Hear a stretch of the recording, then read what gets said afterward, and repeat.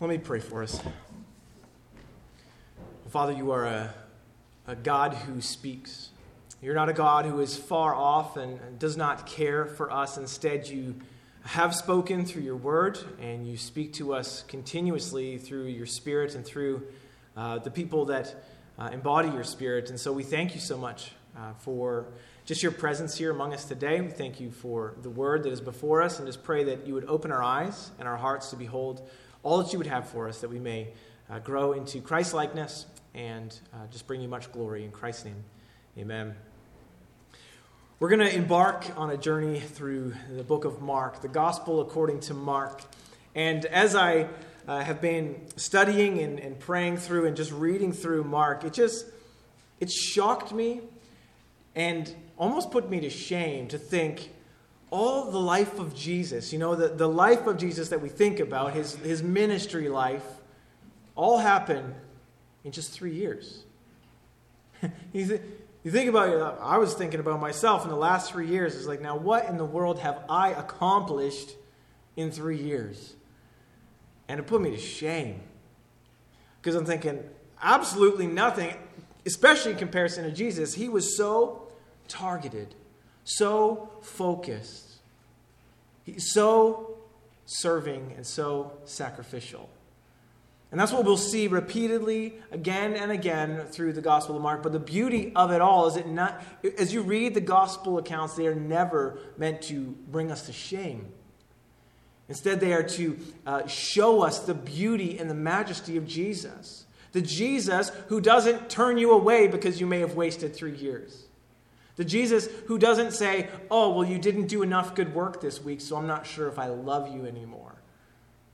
The gospel displays a Jesus much different than what we might imagine. The gospel accounts display a Jesus who is one who served and sacrificed for you, for me, for his people, for the nations to see. This is the Jesus that we must take hold of. Not one who is condemning of us, but instead one who hates the sin that has robbed us of a relationship with him. He hates what sin has done to us eternally. That if we remain in our sin, we will be apart from God forever. He hates that in us, and so he has come to reconcile us to himself in love, service, and sacrifice. That's what we will see in Christ in the gospel account. This book asks a key question in chapter 4, and you might be aware of the stories where the disciples are on the boat with Jesus, and there's a storm, and he's sleeping, and so they're terrified, and they think they're going to die, and they come to Jesus and say, "Don't you care that we're about to perish?" Jesus gets up and he says, "Peace, be still." And the wind and the waves obey him. And the disciples ask this question, which this entire gospel answers. They ask the question, who then is this? Who then is this? Or what sort of man is this? It's an amazing question because it recognizes the full humanity of Jesus. There's a man before us that the waves obey. What then is this? Who then is this? The Gospel of Mark answers that question in a pace that is swift compared to the other Gospels, and it's to the point compared to some of the other Gospels as well. Matthew, Mark, Luke, and John, the Gospel accounts recording the events of Jesus' lives, and Mark is the shortest, and it's to the point. He gets right to the basic facts about things, and he explains certain things. A little background about this book as we are going to dive into it for some time to help us as we study together. Mark, the author, is seen numerous times in the New Testament. He's not just a one-off, but he's not necessarily heard of in the disciples of Jesus. You don't hear of this Mark. We read Mark, his first name is actually John. He is called John Mark. We are told that in the book of Acts. He traveled with his cousin Barnabas, who you may recall his name, and the well-known Apostle Paul. Mark traveled with them. It says in Acts chapter 12, verse 25, "And Barnabas and Saul," Paul, "returned from Jerusalem when they had fulfilled their mission, taking along with them John, who was also called Mark." But if you know the book of Acts very well, you'll also know that Mark parted ways with Paul. And he became kind of a point of struggle between Paul and his dear friend Barnabas. Mark became this issue. It says in Acts chapter 15, it says, "After some days, when Paul said to Barnabas, 'Let us return and visit the brothers in every city where we've proclaimed the word of the Lord, and see how they are.' Now Barnabas wanted to take with him John, called Mark. But Paul thought it was best to take with them Paul thought it was best not to take with them one who had withdrawn from them at Pamphylia, and not gone out from the work," which was found in Acts chapter 13, where Mark departed. He left them in their work. And Paul said, "I don't think it's a good idea to take someone with us who's left us in our work, who left us in our labor." And then it carries on in Acts 15. It says, "And then arose a sharp disagreement, so that they separated from each other. Barnabas took Mark with him and sailed away to Cyprus. But Paul chose Silas and departed." A sharp disagreement about this man Mark caused strife in Paul's life with his friend Barnabas. And although there was some sort of disagreement, some sort of struggle early in his ministry, Paul was able to later commend Mark. When writing to the church at Colossae, in the book of Colossians, he says, "Aristarchus, my fellow prisoner, greets you, and Mark, the cousin of Barnabas, concerning whom you have received instructions. If he comes to you, welcome him." Welcome Mark. He even goes on to say that Mark was needed and useful in a letter to Timothy. Says Luke alone, in 2 Timothy 4:11, he says, "Luke alone is with me. Get Mark and bring him with you, for he is very useful for me in ministry." And so Paul reconciled himself with Mark eventually. But he is most near and dear to the Apostle Peter. Peter refers to this author, Mark, as a son at the end of his letter. He calls him a son. He's close to Peter. And Irenaeus, an early church father, writing in about the year 185, called Mark the disciple and the interpreter of Peter, basically saying that this gospel according to Mark is Mark jotting down all the accounts that Peter had told him, all that Peter had described to him in the form that was acceptable to the people where Mark was. So Mark was in Rome, and he's writing mainly to Roman people, whether that's Roman soldiers or just a Roman Gentile. He wasn't writing to a Jewish audience who was aware of the Jewish customs, perhaps. So sometimes he goes and he actually explains some of the customs.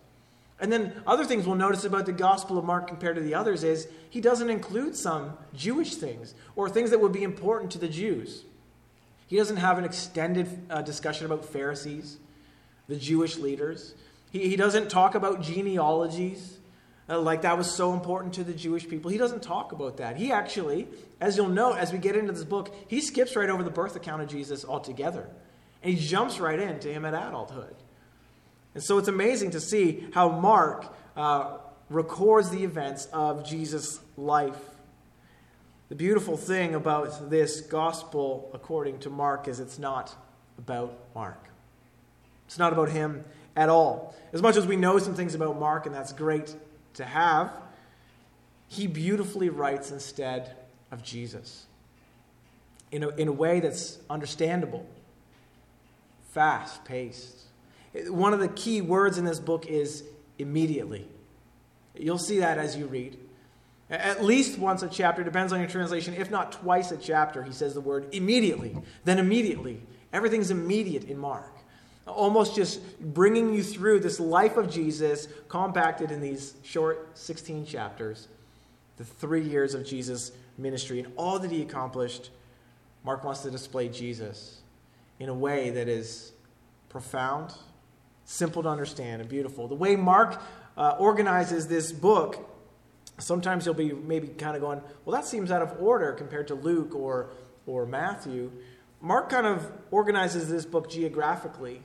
One section over here, all that took place in Jesus' ministry near Galilee, and then on his journey towards Jerusalem is kind of how the book progresses. But Mark wants to answer ultimately the question, what then is this man? Who is this man?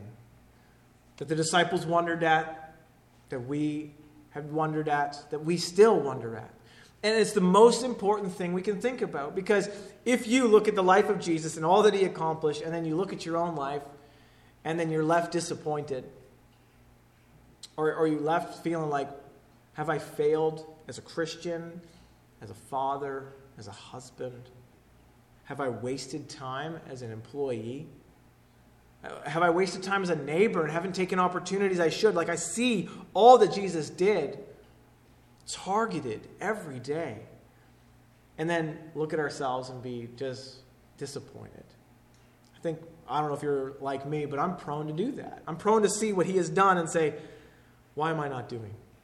We'll see a lot of what Jesus has done. And I also have a tendency when I read the Bible to go, give me a checklist. I want to read this passage and I want to see 10 things I can do tomorrow so I can do it and feel like I've accomplished something good and godly and right. So give me a checklist. And a lot of what the gospel does is just instead show us Christ. It was kind of a trend 20-something years ago probably, the what would Jesus do bracelets, right? Just to try to, it was a good motive, like to try to get people to think about, well, what would Jesus do in this situation, I'm having an argument. What would Jesus do? An opportunity of generosity. Well, what would Jesus do? The great thing is we don't have to ask, what would he do? We can say, what did he do? What did Jesus do? And that's what the gospel account lays out for us, not so that we can just say, oh, well, I'm not doing that, but instead just to be left in awe and wonder at what he did. The more we know him, the more we know what he has accomplished and why he has done it. The more we'll just be transformed in our relationships and at work and with our neighbors and in our spending. Everything flows out of this beautiful picture of Jesus that we have. Jesus, not only as the one who has come to hate sin and crush the snake, the serpent that destroys our soul, but Jesus who comes, who is gentle and lowly. Jesus who welcomes children and the outcasts, people who are not welcomed by anyone else. Jesus comes and we get to take him in. We get to take all of him in.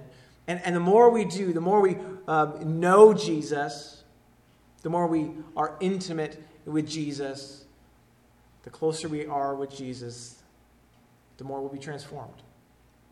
So the gospel is not about Mark. It's not about the disciples, and it's not about you or me.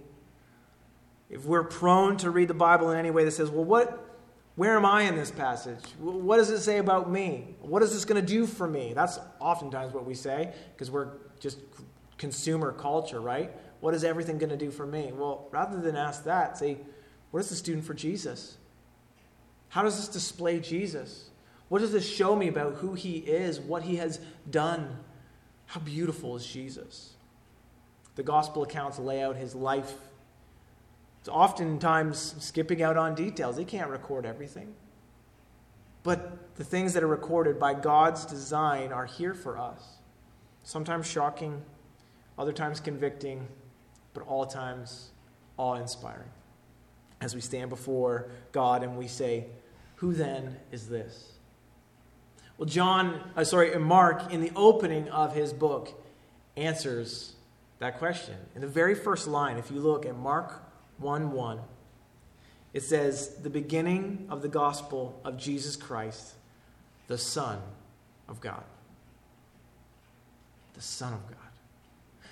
The amazing thing about the way Mark writes his gospel, though, is he displays, out of all the gospel accounts, he displays the humanity of Jesus most of all. But yet he opens with this key reminder who Jesus is. There's a gospel, a good news of Jesus, who is the Son of God. He's the Son of God, but he is also the Son of Man, which is the key way he's referred to in this book. The key verse, I would say, of this entire book, the pinnacle of this book, is chapter 10, verse 45. You'll know the verse well. For the Son of Man came not to be served, but to serve, and to give his life as a ransom for many. The Son of Man came not to be served, but to serve, and to give his life as a ransom for many. Jesus, in the opening, 1 verse 1, referred to as the Son of God, and then in the pinnacle verse, the Son of Man.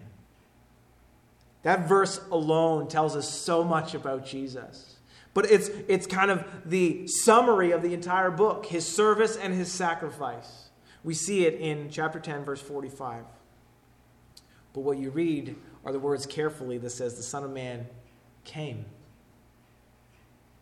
Son of Man, so it's recognizing his humanity, but at the same time recognizing his eternality, that he existed before. He came, and he came with a purpose. He was not just another man. He was not just a holy man, a special man. Mark began the gospel by reminding us he was the Son of God, but he was incarnate. The Son of Man came. He did not come to be served so that everyone would bow down and feed him grapes. He didn't come so that people could say, what can we do for you? Instead, he came to display the heart of God. As he himself, being the third person of the Trinity, the heart of God is on display in Jesus. He is the Son of Man who came not to be served, but to serve.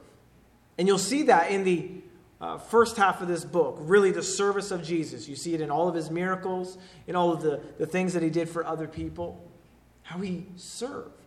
And the beautiful thing about the gospel accounts, when we see what Jesus did, why he did it, is, yes, as much as we are to gaze upon Jesus as just solely as the beautiful Savior he is, we also, from there, are transformed to say, am I like him?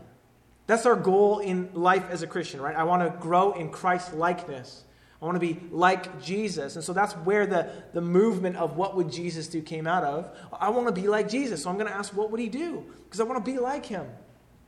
So we look and we say, well, there's a lot of things that we cannot do like Jesus. We can't do what he did.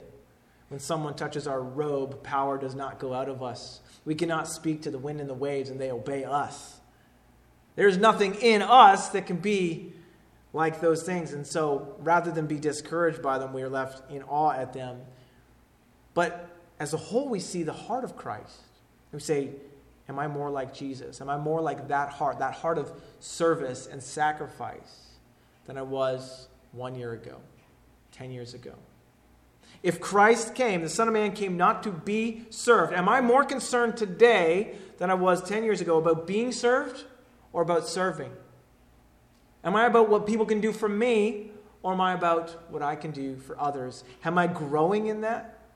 Am I growing in my offering myself to other people, or am I growing in a way that is opposed to what Jesus is? Am I growing the older I get to say, well, who can serve me? That's what we are going to see in the life of Christ. If we want to be more like Christ, we're going to realize that being more like Christ is being more of a servant and not one who is served. We're going to ask, what can I do for others? What has God given me? What does God want to do here and there? And then, what kind of sacrifice do I need to make to do it? Think of the sacrifice of Jesus, not only his ultimate sacrifice on the cross, but the life of sacrifice that he lived. And think, is that what I'm doing in order to accomplish his purposes as Christ did? The beautiful thing in Jesus is that we see the ultimate end of his life, the end of his earthly life, we think is at the cross. But we know he rose again, victorious, and he still lives bodily. And yet, that pinnacle moment in Jesus, the crucifixion, is really why he came ultimately. And that's the greatest service that he gave to the people. Yes, he healed people. Yes, he showed people how to care for others. He taught people, he preached. But ultimately, he came to serve by being the sacrifice, by dying. He served. The King of Heaven stooped down to serve you and serve me. He served us because we couldn't serve ourselves. We couldn't do it. What needed to be done could not be done by us or anyone beside us or a whole army of us. We could not have accomplished it. Christ came to serve us in the way that we needed most. And he had to humble himself to do it. That's service. To humble oneself. To not ask, well, what can I get out of this? But instead, what can I give? The Son of Man came not to be served, but to serve. And he did serve us well. In the cross, we see our sin and all the effects of it. The offense towards God. The brokenness in our own hearts. The agony, the guilt, the shame. The wedge that it drives between us and God. That when we sin and we have that guilt on our hearts, well, for some reason, I just want to draw back from God. And Christ came to serve so that we might be drawn into God, to pull us near to himself. And he does it through service at the cross. Serving us in his life and showing us the welcoming person that he was, but ultimately at the cross, where he said, all who would come. If you see him for who he is, if you believe in what he has done and accomplished for you, he's serving you there. Though dying, he lives. Dying, he served us by dealing with our sin in a way that we could not. He came to serve us and to give his life to sacrifice as a ransom for many. So what we have before us then in this Gospel of Mark, this Gospel according to Mark, is a straightforward, clear, concise explanation and a display of Jesus. The answer of the question, who then is this? What sort of man is this? The Son of God and the Son of Man, who came not to be served, but to serve and to give his life as a ransom for many. The service and the sacrifice of Jesus on full display, page after page, verse after verse. As this book unfolds, it unfolds what he says at the very beginning, the beginning of the gospel. The good news. All of it was good news. That God would even come. That God would walk among his people. Walk among filthy sinners. Is a welcome message for us. It's a welcome message for our world, even though they may be averse to it, they may not understand. Those who have not seen Christ in all of his beauty would go, it doesn't make sense to me. It's the good news that he would do this. It's the good news that he would come. It's the good news for you. It's good news for me, for our neighbors, for our friends, and for our enemies. That Jesus comes to reconcile us to himself. To make a way for us to know God and be right with God, and for our sin to be erased. Jesus came to serve us in that way. And so as we see all the gospel accounts, the stories, I love the parables. I love the examples that Jesus set. I just love how he cared for his disciples. I love how he cared for the outcast. With this gospel, according to Mark, unpacks Jesus. The greatest need we have. To unpack Jesus, not unpack ourselves or ask, where am I in this? Or where's the to-do list? But instead, to gaze upon him. Rather than look inward at ourselves, we look at Jesus. And the more we look at Jesus, the more we will just naturally either, this is the case, when you actually see Jesus, you will either be attracted to him and drawn towards him, or you will be repelled by him. The gospel is offensive to those who do not believe. It is offensive, and they are repelled by him. He is either a lying lunatic or he is the Lord of all. And we'll see that. We look forward to seeing this Jesus for all that he is, because the more we see him, the more we know him, the more we appreciate all that he has done and why he has done it, we will come to him. We'll draw near to him. And that's the only way to produce genuine obedience, is not through giving me a to-do list, because I can do it without my heart. The only way to have your heart behind your obedience is to love Christ. Is to love him. And you can't produce love, just like you can't with other people. You can say it 100 times if you wanted to. I better love this person. I love this person. You can't produce a love. It's something that grows. It's something that as you appreciate things in a person, that's where love flows out of. It's the same with us in Christ. So the more we see him, see who he is in his godness and in his humanity, and all that he has done in his service and his sacrifice, we will love him. That's the goal. That's the goal, verse after verse, page after page, is that we would love Christ more. So that when we ask and when others ask, who then is this? We can say, isn't he lovely? I want to be with him. I want to be near him. I don't want to offend him. I don't want to walk away from him. I want to be near him the most I can be. Isn't he lovely? This is the Son of Man who has come not to be served, but to serve. Serve even me. And to give his life as a ransom for many. And that many includes me. Isn't he lovely? The Jesus who is serving and sacrificing for the glory of God and for the good of his people. Isn't he lovely? Let's pray. Well, Father, we are so thankful for your word. Thankful that you show us yourself. That it's not a guessing game what you are like. It's not a guessing game whether you love us or not. We have Christ before us. Thank you for this written account that we can, with your Spirit's help, open up and discover really who you are. We want to know you.